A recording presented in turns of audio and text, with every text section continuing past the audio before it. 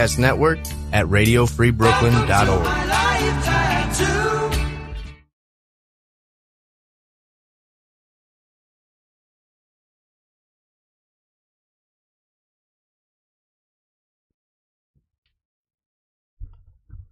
Okay, I think we are live. Let me turn up volumes. Can you hear anything? I got you now, Ralphie. All right. There's something happening. It's No Suggestion Improv Comedy Talk Show. We got a funky setup. Hold on, funky chicken. Hold on. All right, this is what we call vamping in these spaces adjacent to the business. Here's the thing. If you didn't know what vamping was, and you were in a professional or personal situation, and someone came running up to you, waved their hands, and said, "Vamp," would you know what to do? I contend that these days, a much lower percentage would know what to do than was true, say, in the, 50s, the 40s and 30s, really, and I'm back from then. Somehow I feel like there was more shows about, more culture about the act of being a person doing a show, about show business. And so it was like a bit that would happen somehow in things that somebody would go, "Vamp! Vamp! You gotta vamp fast." Hold on. Oh, you're almost done vamping. I'm almost there. Now, the modern equivalent of vamp, as far as a term that if you went to the other time period, they wouldn't know what it was in the way that you do, is meta. Like if a person from the past jumped up to the modern day, ran up to you and said, "They're coming, vamp," you might not know what to do. If you jumped back to their era, something happened and you were like, "Oh, well, we want it to be kind of meta," they would likely be baffled, right? So, what we have here is something. What are you talking about? To baffle both of these parties, Ralph. This has been a vamp about vamping and the word meta. In other words, a meta vamp. You come down here from the city with all your big fancy college talking. Now, we don't like that kind of talk here. I don't know if you're if you think yourself some kind of doctor or some kind of lawyer, but I know you as Lucas, the man who sold pickles. And that's how I'm going to continue to know you. And that's who you're going to be. I sold pickles. I sold them past tense. I used to sell pickles. I sold the pickles. Now, that's what I said. I said that you sold pickles at the grocers. I don't sell them anymore. I paid my way through undergrad and then through medical school so that I could become indeed a doctor. So you could become indeed a highfalutin. That's what you became, falutin high above all the common folk. I think I have earned the degree to which I falute. You falute too much. You're doing too much falutin'. Okay? I liked it better when you sold pickles. I tell you, and many in town are talking about it as well. That's what Rebecca said too. I think, Lucas, that's why your lady left you. Because you were a fine pickle salesman. They were glazed and gleaming, shining, crisp as the fall autumn night air.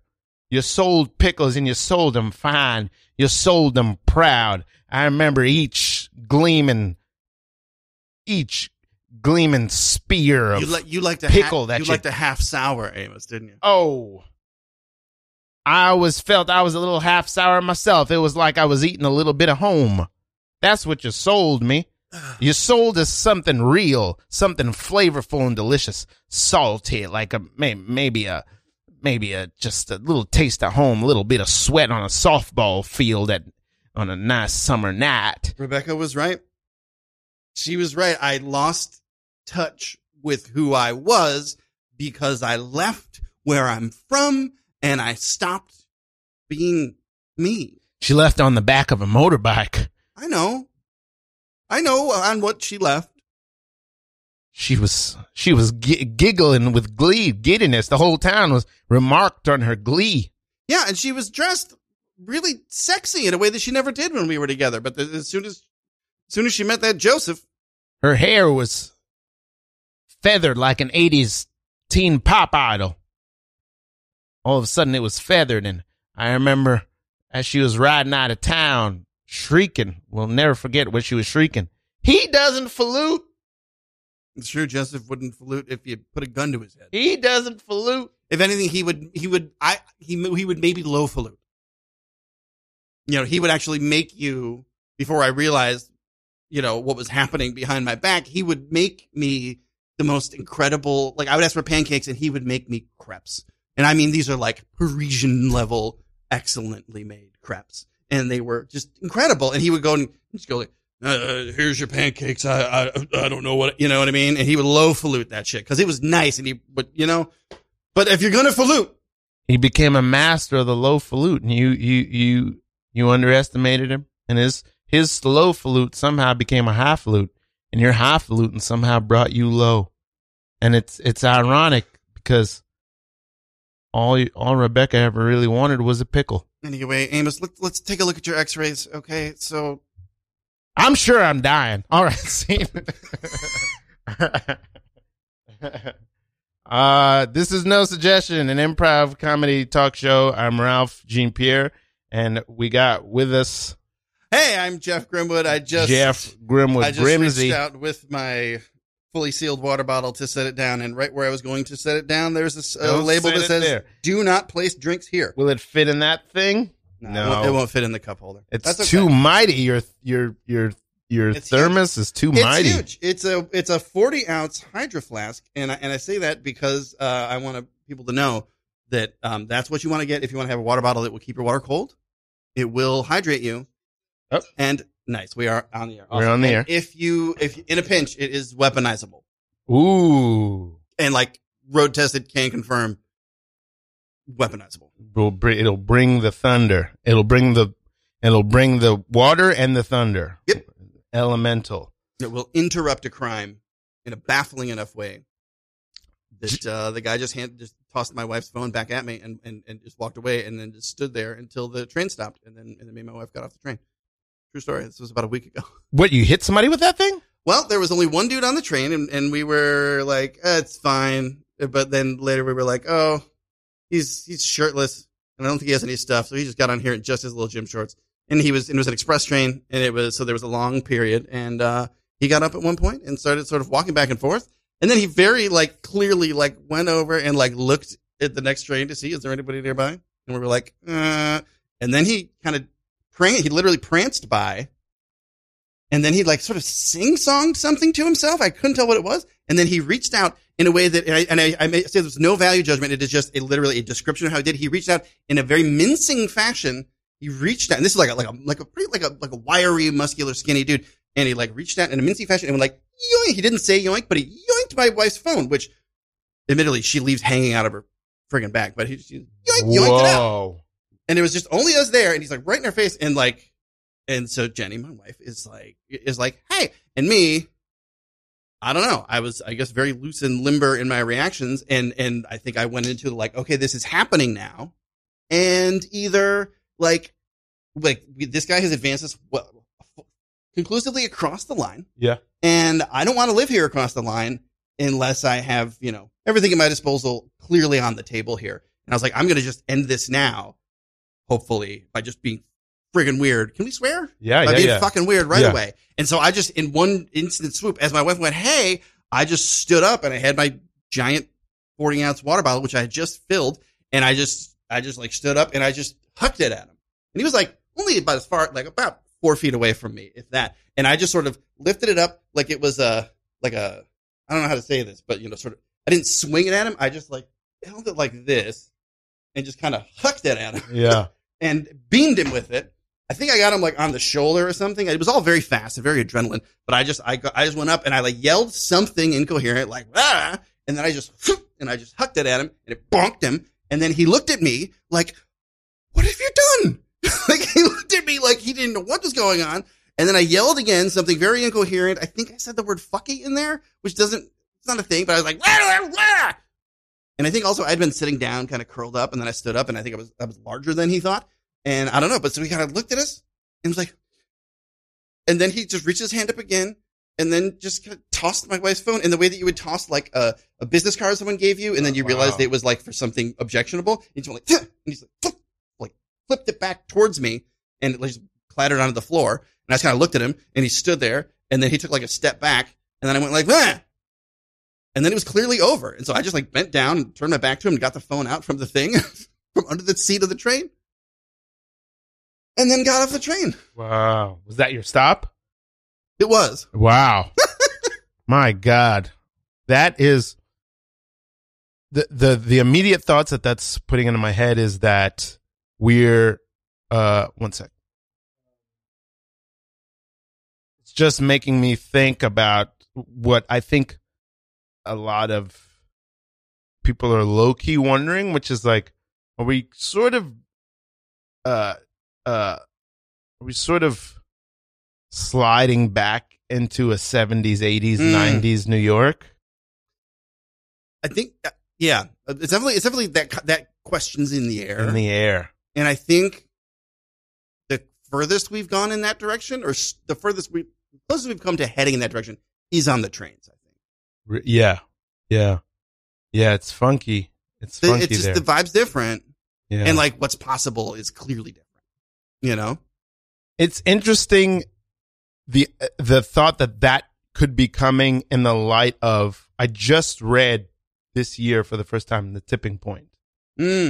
And in that book is the story of how the Giuliani or in pre-Giuliani era cleanup of New York happened.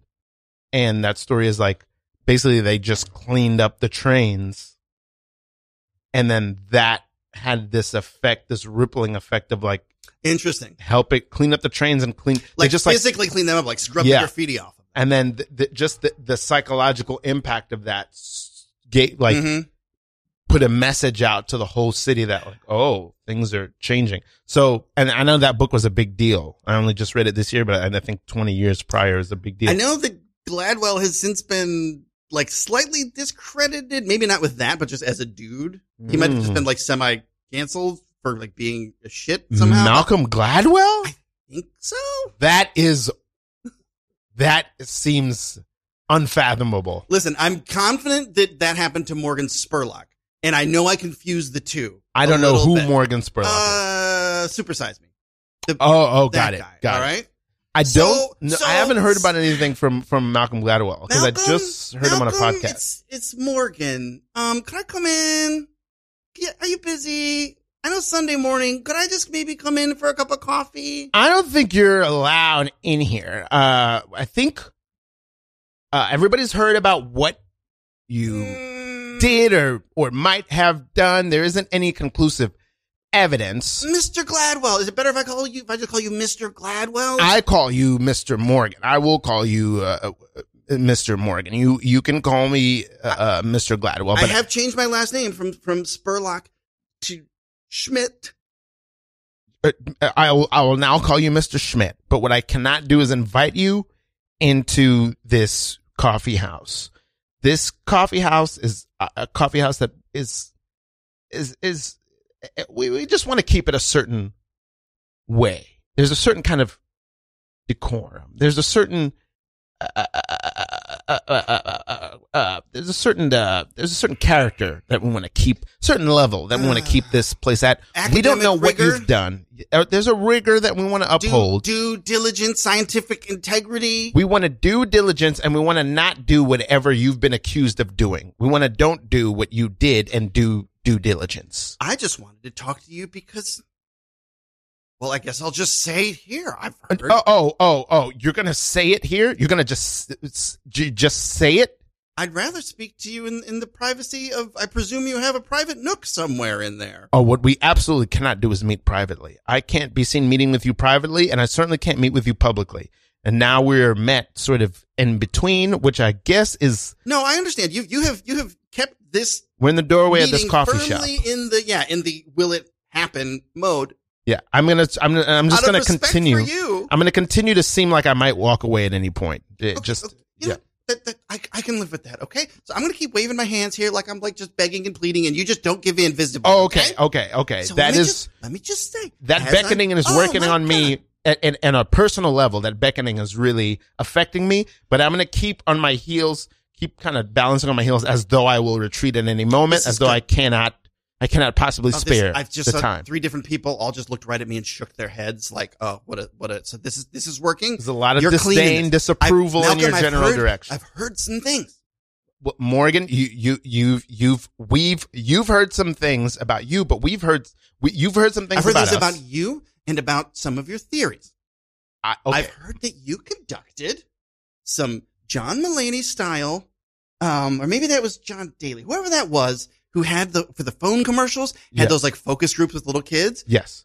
John Mulaney conducted some different studies where he had different wives. Then he had I think he had a TV show, a Netflix show with little, anyway. Yes. There was somebody, maybe it was a late night guy. There was somebody. Morgan, please get to the point, I heard because that your theories were created by first graders. And then you just wrote them down and were like, that's dumb, kids. And then presented some of them as your own concepts. And you flushed them out well, but you didn't credit the 6-year-olds. Keep your voice down. Didn't credit. Oh, please, I'm starving. Okay. Keep your voice. Well, from the mouths of babes, really what I did was I heard these theories and I saw the brilliance that they had, and I adopted them, and I made the choice to adopt them, to push them forward, promote them, advocate for them on the behalf of these first graders who don't have a lot of agency of their own in the adult world. You're making a lot of gestures and people are looking in this direction. Is it too many gestures? This is a moment when I don't want people to notice us, because you've brought up a subject that is sore only because of perception. I'm just going to slump down against the lintel of the door here and look like I'm just crying. That's somehow more conspicuous. But then you can look compassionate without looking like you accept me. I just don't want any of my stigma to rub off on you here, because I want one of us to have a career that survives, and it's not me anymore. Some stench of scandal is wafting off of the both of us, and I just want to settle this. I want to nip this in the bud. Okay. My work wasn't done for me. I did the work of developing these theories. They were posited to me by a first grader on a whim, a childlike reverie, but I saw truth in them, and I dove further into those truths. Already, even this language seems questionable and suspect. Here's just what I want to tell you, okay? Okay, I'll leave. Here's what I want to tell you. Who is that for? This whole thing, this whole thing of like the idea did or didn't originate with you. Yes, Morgan. It's a sword that only cuts the person wielding it. Because listen, my theories that I started with, it was all proven to be hogwash. It was just stuff that my uncle used to say when he was drunk, or that my mom would say when she wanted to hurt my feelings. And I was like, maybe these are real things. And I presented them as like real dietary advice. Well, then when people say like, oh, Spurlock, you're giving all this bogus dietary advice that's hurting people, I said, it wasn't even my idea. That did not help. But in your case, if people find out that it wasn't it's your work, but not their idea. If they find out about that, you're screwed. Even though it's the same thing I did. You know what I mean? Morgan, you're proposing something. Yes. You're coming to a point. You want to offer me some sort of proposition. I want to go out there. Yes. As the discredited stench of stigma of decrepitude morally that I bear. And so far, I agree with your estimation of yourself. I want to help you get ahead of these rumors by me going out and spreading these rumors, and then people will not believe them because they came from me. That seems like an idea that will unravel and blow up in my face. That's only happened to me one time before, and it was regarding my career. I think I'm due for a win. And because of that explanation, I'm now tempted to go along with you. I'll tell you what. Here's what we'll do. I'll invite you into the coffee shop. We'll sit at a separate table near the bathroom, and let's talk this over. We can only have milk and not coffee. The drink of shame. Scene.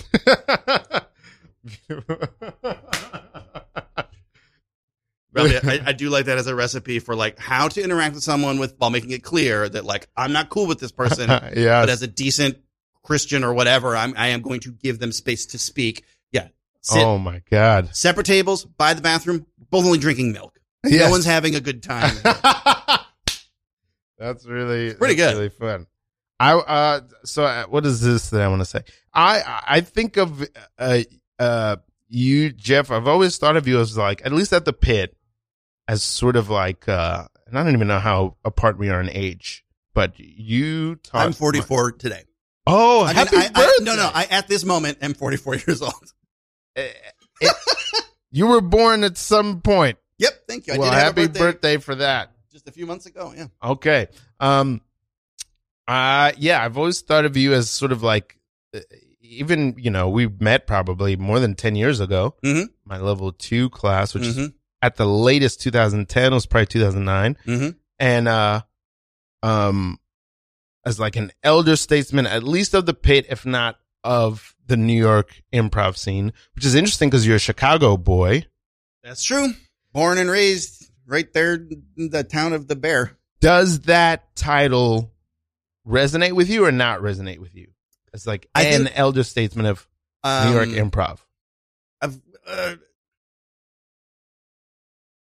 Short answer, no. Uh-huh. Short answer, no. Okay. I say if I was still like currently as active at the pit as I like have been the majority of the time, I would be comfortable feeling like an elder statesman at the pit. I think that in any of the various lobes of the like first and second tier of the New York scene, there will be people who know me or know of me, or who know me. But by no means am I known everywhere. I'm known like people who passed through the pit. Do we have a particularly odd scene in New York? It feels like, from what I know about Chicago, there's more of a middle class where like you can have different levels of like importance or influence and respect and clout, for lack of a better word. In New York, it sort of feels like if you're not Amy Poehler or Donald Glover, there's almost complete anonymity everywhere. Unless you started a theater, everyone's anonymous until they get a Comedy Central deal or something like that. I think that's more or less right. Like, yeah. I've definitely had conversations and I've been both sides of conversations where I or the other person, where one of us mentions someone that like we're both about to interact with or maybe be coached by or go see a show with or whatever. And like one of us will be like, oh, this person was on a team with somebody we're very excited about. Right. Mm-hmm. And I've had that happen where I say that and I'm just so excited. And of course the person I'm talking to doesn't happen to know who that person is, the famous associate. And so they're like, eh? And then I've also had them say, oh yeah, they were on a show with like Bo Blarbley. And I'm like, is that good? So I think it's like, the people you happen to fucking know, and those people might glow very, very brightly in your eyes and in the eyes of everyone around you when you were seeing them. And so you all think you know that person. But yeah, it's very easy to go very deep and be very active in a little pocket and not see the stuff that's outside the pocket. That is odd to me. I don't know if anybody's ever put it that way before. That's something it just now occurred to me in saying it to you that I didn't realize about the New York improv scene, that we all know the theaters and the hubs, but within those, I have my entire improv career, I've known nothing about the inner workings of the UCB. Right. Nothing. Yeah. I mean, I did 2 levels of classes there. I knew a few people. There is like a set. There's not a set. There is an array of people, and it's a small number. It's like a handful of people at any given time that you will also know who are active at 2 or 3 of the theaters, oftentimes at like 3, right? At like the Pit and Magnet and UCB, yes, right? There are those people. Yeah. And so they will know everybody. And sometimes it's from those, if the ones of those that I know, that's who I will know who anybody is. Because they will be like, oh yeah, so if I did this show, and so, and those people usually actually are very aware of the phenomenon we're talking about. And so they will give you that little like newspaper style background blurb. They'll be like, well, actually, I got a chance to be in a show that was directed by, Rick Rombo. He founded the blah, blah, blah show, which they will know what things you will have heard of. But yeah, there's those people who do the bouncing back and forth, or rather simultaneously both. But even those, a lot of times, some of them will do that forever. Some of them will eventually mostly localized to one. Yeah. Still be friendly with people, the others, and dive in here and there. But it's very rare that anybody simultaneously produces shows at 2 or more of them. That's pretty rare. Okay. How much of your life has been dedicated to improv?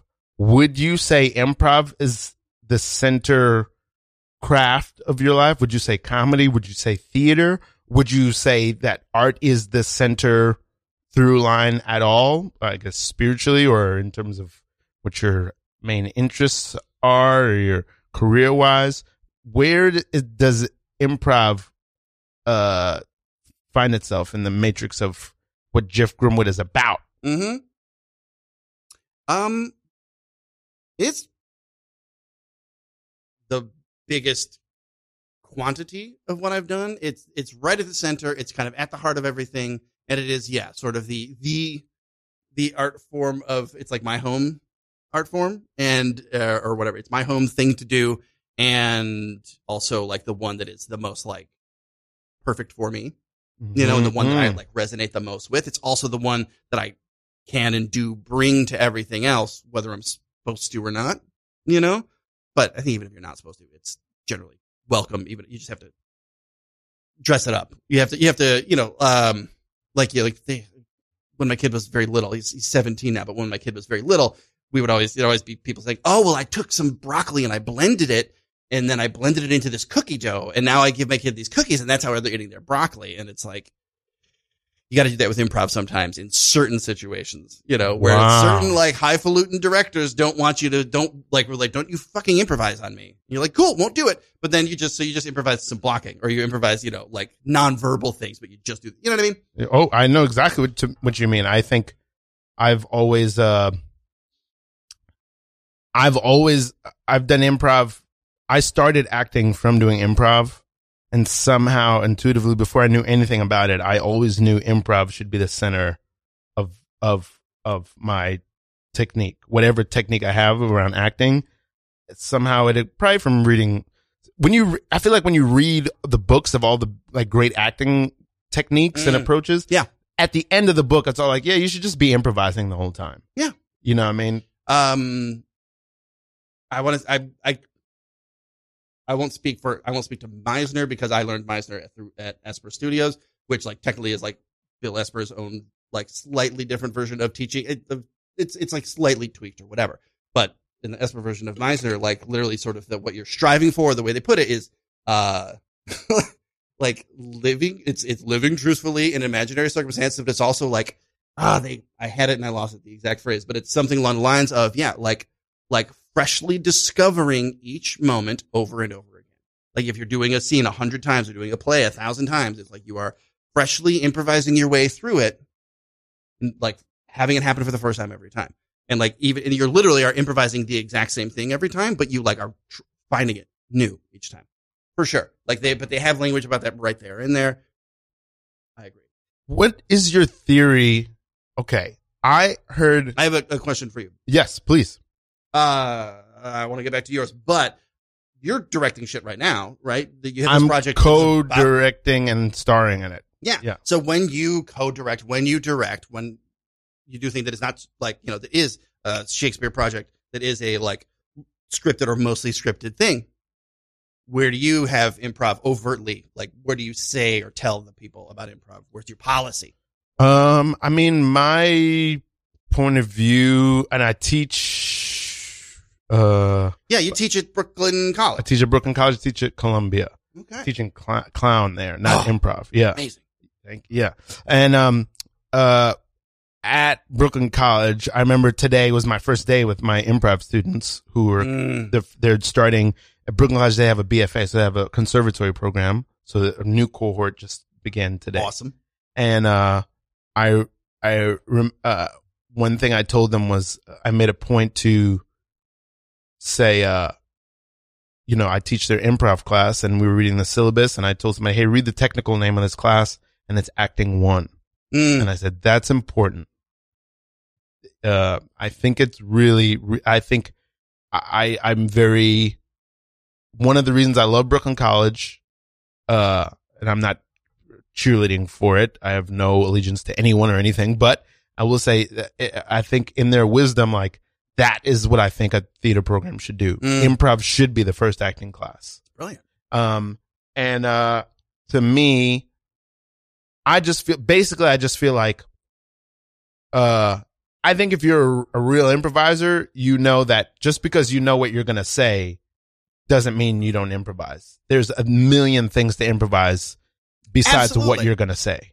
Yeah. There's, there's so many things to improvise. So, so that's basically what I feel is that like I'm improvising all the time. Just because I know what I'm going to say doesn't mean I know how I'm going to say it, why I'm going to say it, where I'm going to look when I say it, what the music of it is going to be when I say it, what foot I'm going to be standing on when I say, you know what I mean? Mm-hmm. I don't know any of those things. That's going to come from what's happening around me at that time. Nice.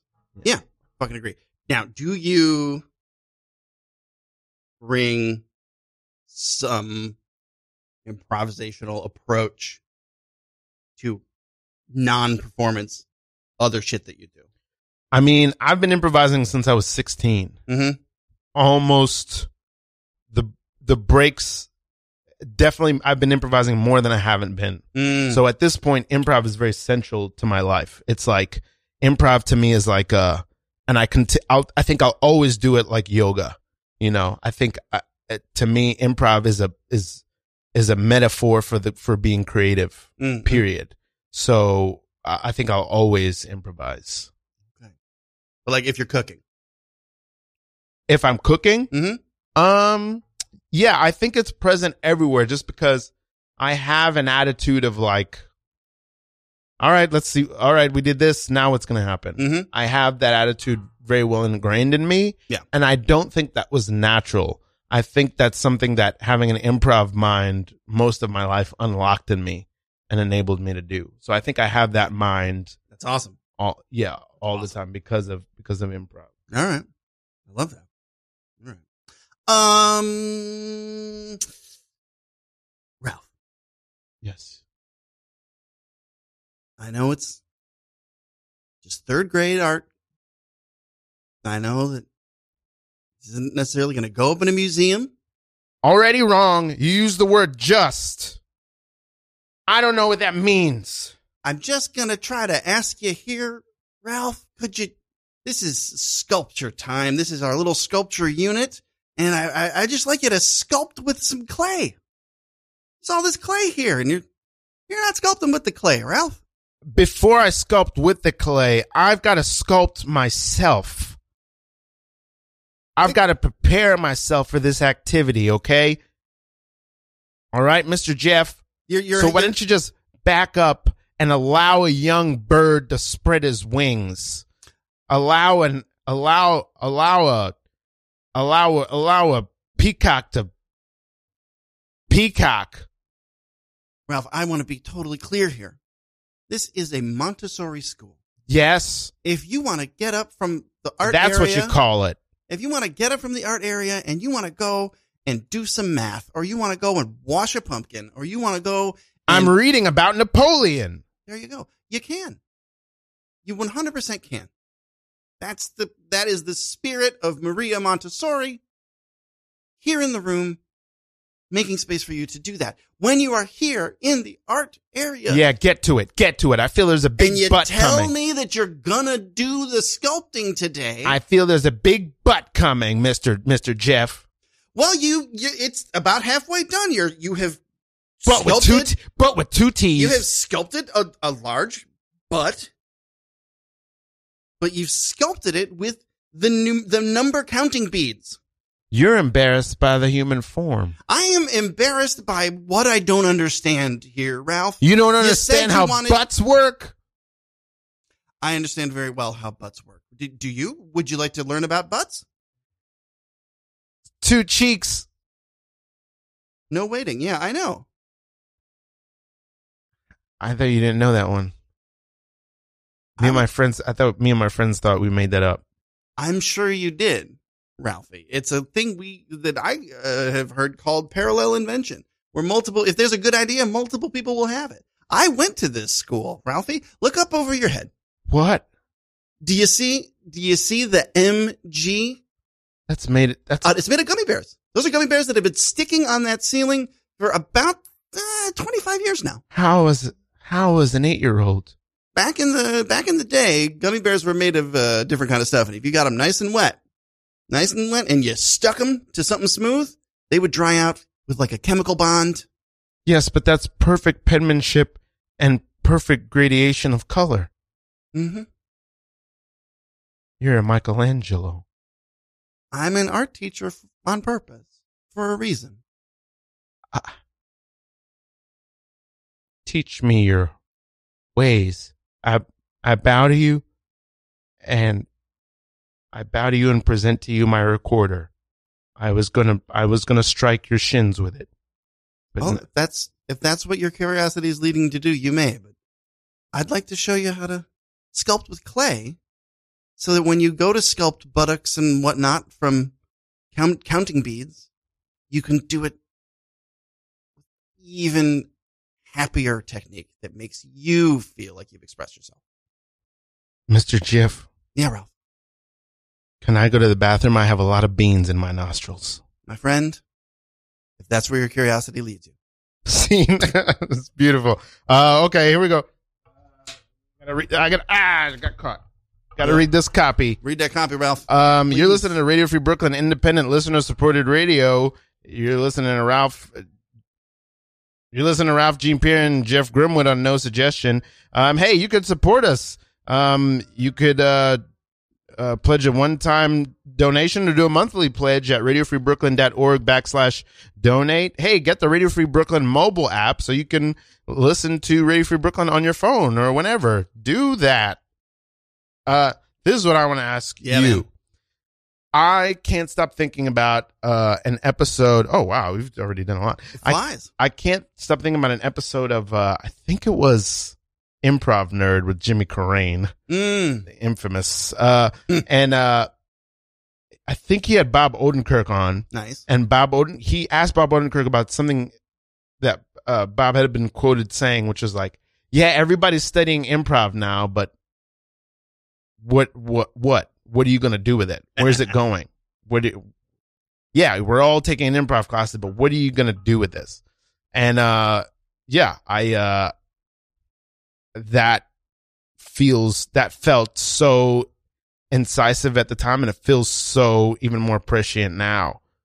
For you, how many years have you been improvising? Almost 20. Okay. In that time, so call it 19. What have you gathered about what you're doing, why you're doing it? What has it led to, and what is it leading to? What is a life in improv? I don't want to say yielded, but what path do you think it's taking you down? Has taken and is taking you down now in a sort of general estimation? Man. Well, that's a big question, Ralph. It's very big. It felt big as I was saying it, but I was like, let's see where this goes. I will tell you the first leg of that path, like the moment I started, it started a path. And that first leg of it was leading me away. It was an off ramp or a branch off of the path that I was on. Okay. Which was, I was in Chicago, reading electric meters for the electric company. Okay. Working, 8 hours a day. I'd get done. I'd drive home. I'd eat some food, watch a couple movies, maybe play some games on my computer, drink some beers. Period. I would, weekends would get taken up with seeing family in town. I had a couple of friends that I would see on a regular basis. That was it. Jack shit. Yeah. And I had done some theater in high school and really loved it. And that was what lit me up in a way that nothing else really ever had. And then once high school was over and there was nobody walking up and handing me things saying, hey, come audition for this. I was just floating along. But acting was there early. It was in high school. Wow. Senior year of high school, though. You were a theater guy? just for that last year, but I bit down hard. Yeah. Okay. Anyway, I was just floating along, and I would sometimes think about, and sometimes people would say, people who'd known me long enough would be like, "Hey, didn't you really like doing all that acting stuff? Don't you want to do some more?" And I'd be like, "Yeah, I do. I would like to do that someday." But when I would think about what to do, like, could I do that? I hadn't gone to college. I didn't really have any training after high school. And in my mind anyway, and this is sort of false. At least you didn't have to go to college for it. But in my mind, like, I knew Chicago was a big theater town. There's tons of theater, but I didn't think you could walk in. I would not have ever walked in to audition for something having no fucking training. Right. And I didn't know at that time that you could take like a whole series of acting classes at theaters. I didn't know. So I thought you had to go to college for it. I hadn't. All right. And so I was like, all right, I can't, there's no bar to entry there. And then, I had gone to a couple of improv shows just to like have something to do with like a girlfriend at the time. And then there was a big, like front page, like art feature in the Reader, which was like the Village Voice of Chicago, all about improv, focused mostly on Improv Olympic but also at other things like the improv scene in town and talking about it. And they interviewed Sharna Halpern, the founder and runner of IO, since canceled at least 2 ways till Sunday. Yes. But she said in there something along the line, like she said, very proudly, she's like, we have an improv team that's all accountants, and we have an improv team that's all dentists, and we have improv teams for all kinds of different people. You don't have to be an actor. You don't have to be a performer. You don't have to have anything at all to come and do improv and be an improviser on our stages. And all you got to do to get started is just sign up for a class. And I was like, I could do that. I could walk in with no training because that's what I've got to offer. And I could just like, this place clearly was welcoming exactly people like me. And so I was like, all right, let me see. Like it was a overtly welcoming to me, no judgments type of space. And so I was like, okay, come on in. Come in there. Yeah. Oh, come on in. I see you got only half of your pants there. Well, I lost the other half. Oh, now that's a problem. Uh-oh. That's a problem in a town like this. I knew it. Now, I knew I'd never fit in here. You're a strapping lad, but you got only half your pants? I'm very strapping, and sometimes my pants burst off and I don't notice before they're blown away on the wind. My word, now, you got a bit of a problem Could there, you spare half a pant? I'm sorry now. Could I earn half a pant? This is a general store. Now, we do have a pant. Could I wash dishes to earn a pant? You will have to if you have no money. I've become Scottish. But you're a gentleman. Now you're a bit. Now I have to comment on this and forgive me if I'm a bit rude, if I'm a bit forward. It's your store. You can say what you like. I'm learning here. Your skin is green. Yeah. Your skin is green, and you have already seen your nostrils flare. You got a temper on you. Yeah. I don't want to be having no trouble if I have you washing dishes back there to earn a whole pant, because I can't sell you half a pant, because what'll I do with the other half? Gertrude, it's Gertrude, right? Gertrude's store. This is your store. You're Gertrude? I'm Gertrude's store. This is my store. That's a coincidence. Oh, ma'am. I'll just call you ma'am. Ma'am, I'm going to level with you. This is the only town left. I have burned my bridges in every single town smaller than 10,000 people in the United States. Now, I have to confess, I know who you are. Yeah. I've read about you. You're that Hulk fella. Uh-huh. Incredible and otherwise, yeah. Well, there's not too many things incredible about this town. There's not many incredible dishes back there, but they need a washing. They need a good, firm washing. Miss Gertrude, nothing would make me happier than an honest day's work and an honest kitchen. May I? What would make me happy is for you to get another half of your pants. I'm trying to just do everything right here so I didn't steal anything off of a clothesline, and I've raided so many clotheslines, Miss Gertrude. Let me tell you, Mr. Hulk, I'll call you that. You can call me Bruce, you can call me David. Those are two different first names. You can call me Hulk or Rooney. I'll call you Mr. Hulk. Mr. Hulk is fine. You don't have to be perfect here. You just got to be on time, reliable, consistent, and have some good elbow grease for those dishes back there. I've got elbow grease enough to lubricate a battleship. Now that's what I like to hear. If I may ask, do bikers ever come through this town? Any roughs, any rowdies? Maybe come in here and cause a ruckus, start acting mean to you, the one person who's been nice to me? Sometimes they do. Shit. Sometimes they do, and they're rough, and they speak roughly to me.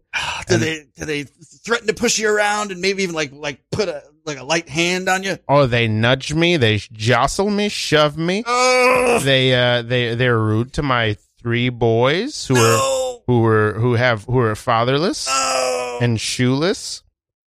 And my word, and they order biscuits and don't pay, and yet I serve them each time because I trust. Oh, I say, God. We'll pay this time, Miss Did they ever Gertrude. just drop the biscuits on the floor and then laugh? And not before they drop kick them halfway across the street. Wait a minute. You're getting more green there, Mr. Hulk. You can't wash dishes that way. You're right. My dishes need washing. I got And also the tin where I bake the cookies. this tin here. Yes, a tin. It's That's a lovely tin. I'm just going to start pre-soaking that. Start pre-soaking it. I need you to be calm. I need you to be good. Because once you earn that pair of pants, why then if you go split those in half, you'll have to wash dishes for another pair. Because I won't sell you half, because what'll I do with the other half?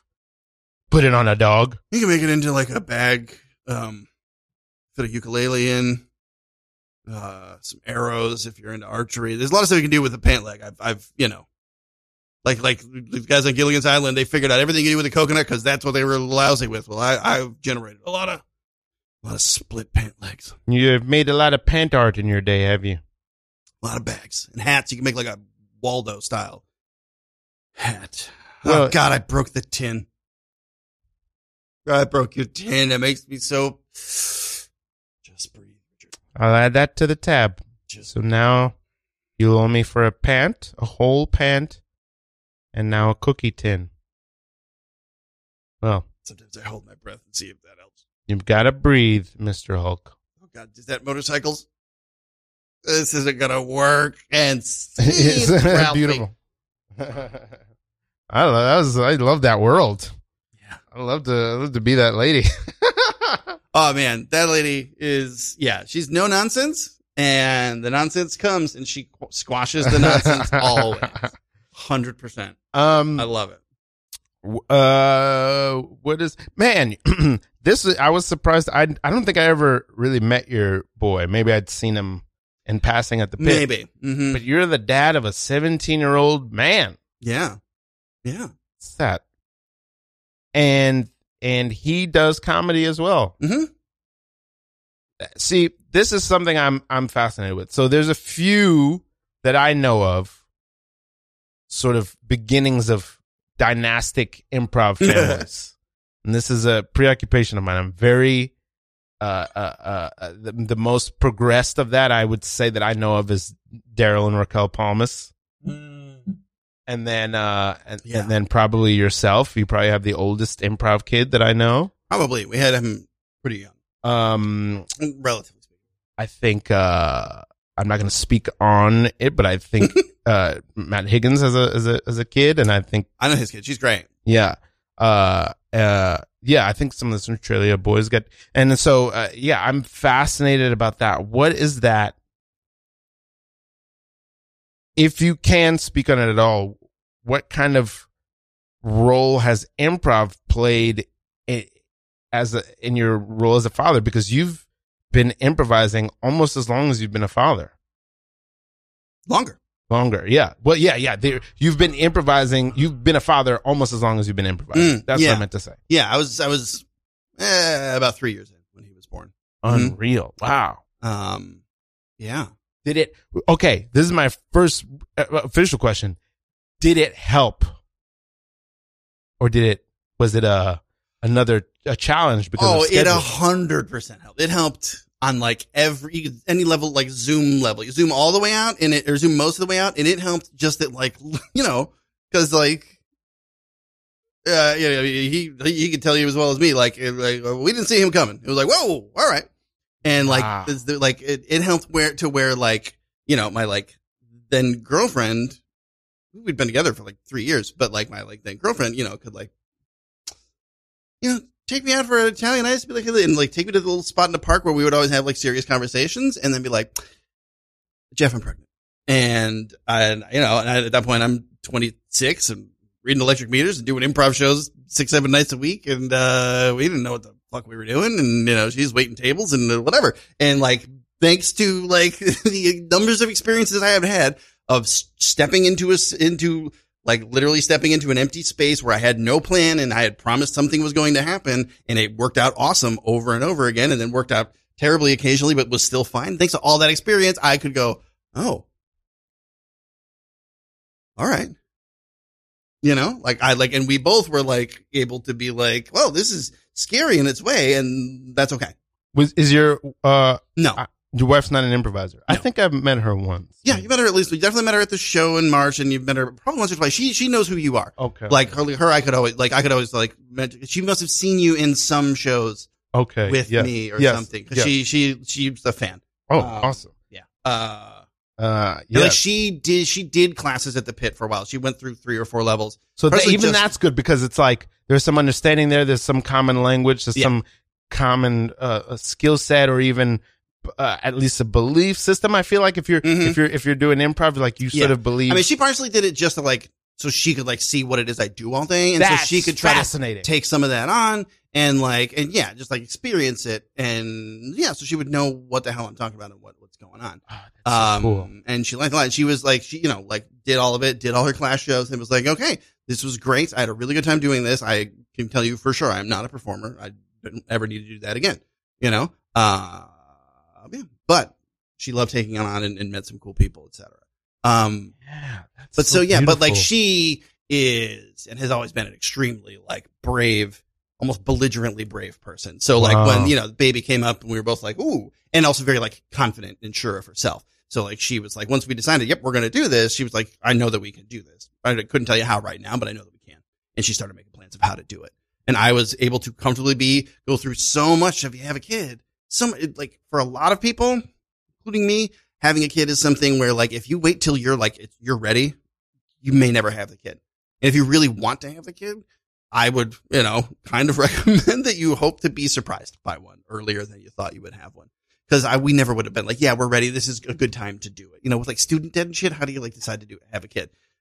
We were never going to be making the kind of money that we're like, it would make sense to do it. But like he showed up and we're like, okay, we can make this work. That feels like such a life.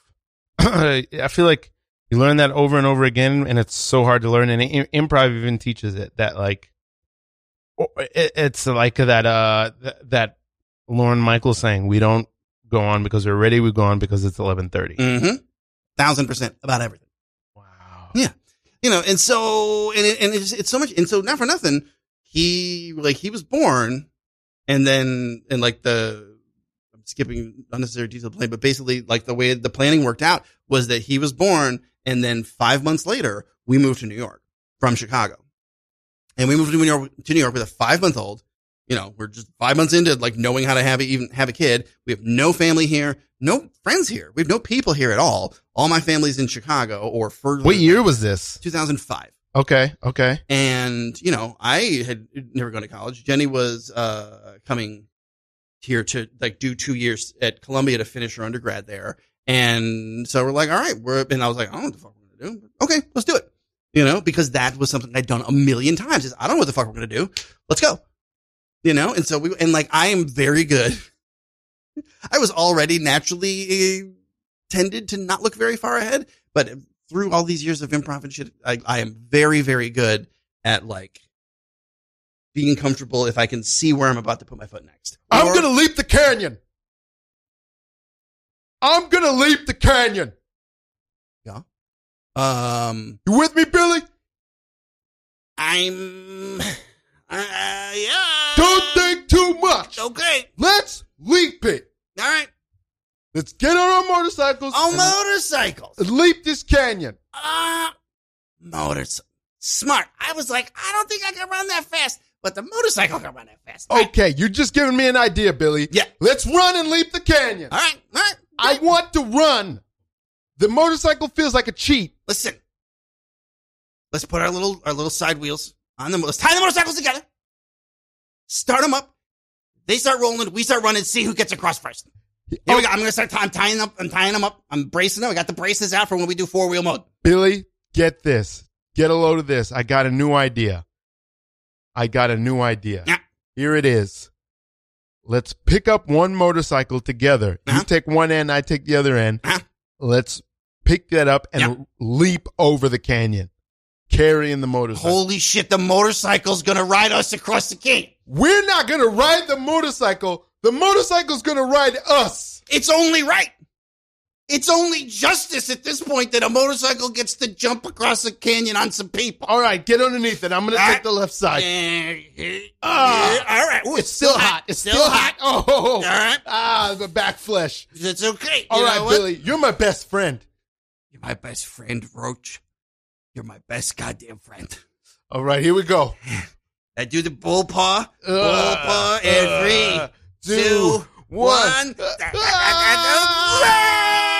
Oh, shit. Okay. Where's it? We're flying. Holy shit. We're flying. Holy shit. Holy moly. Wow. Whoa, wait a minute. Is that God? Oh. Are you God? Hi, God. I guess we didn't make it over the canyon, Billy. I guess maybe we didn't, Roach. But guess what?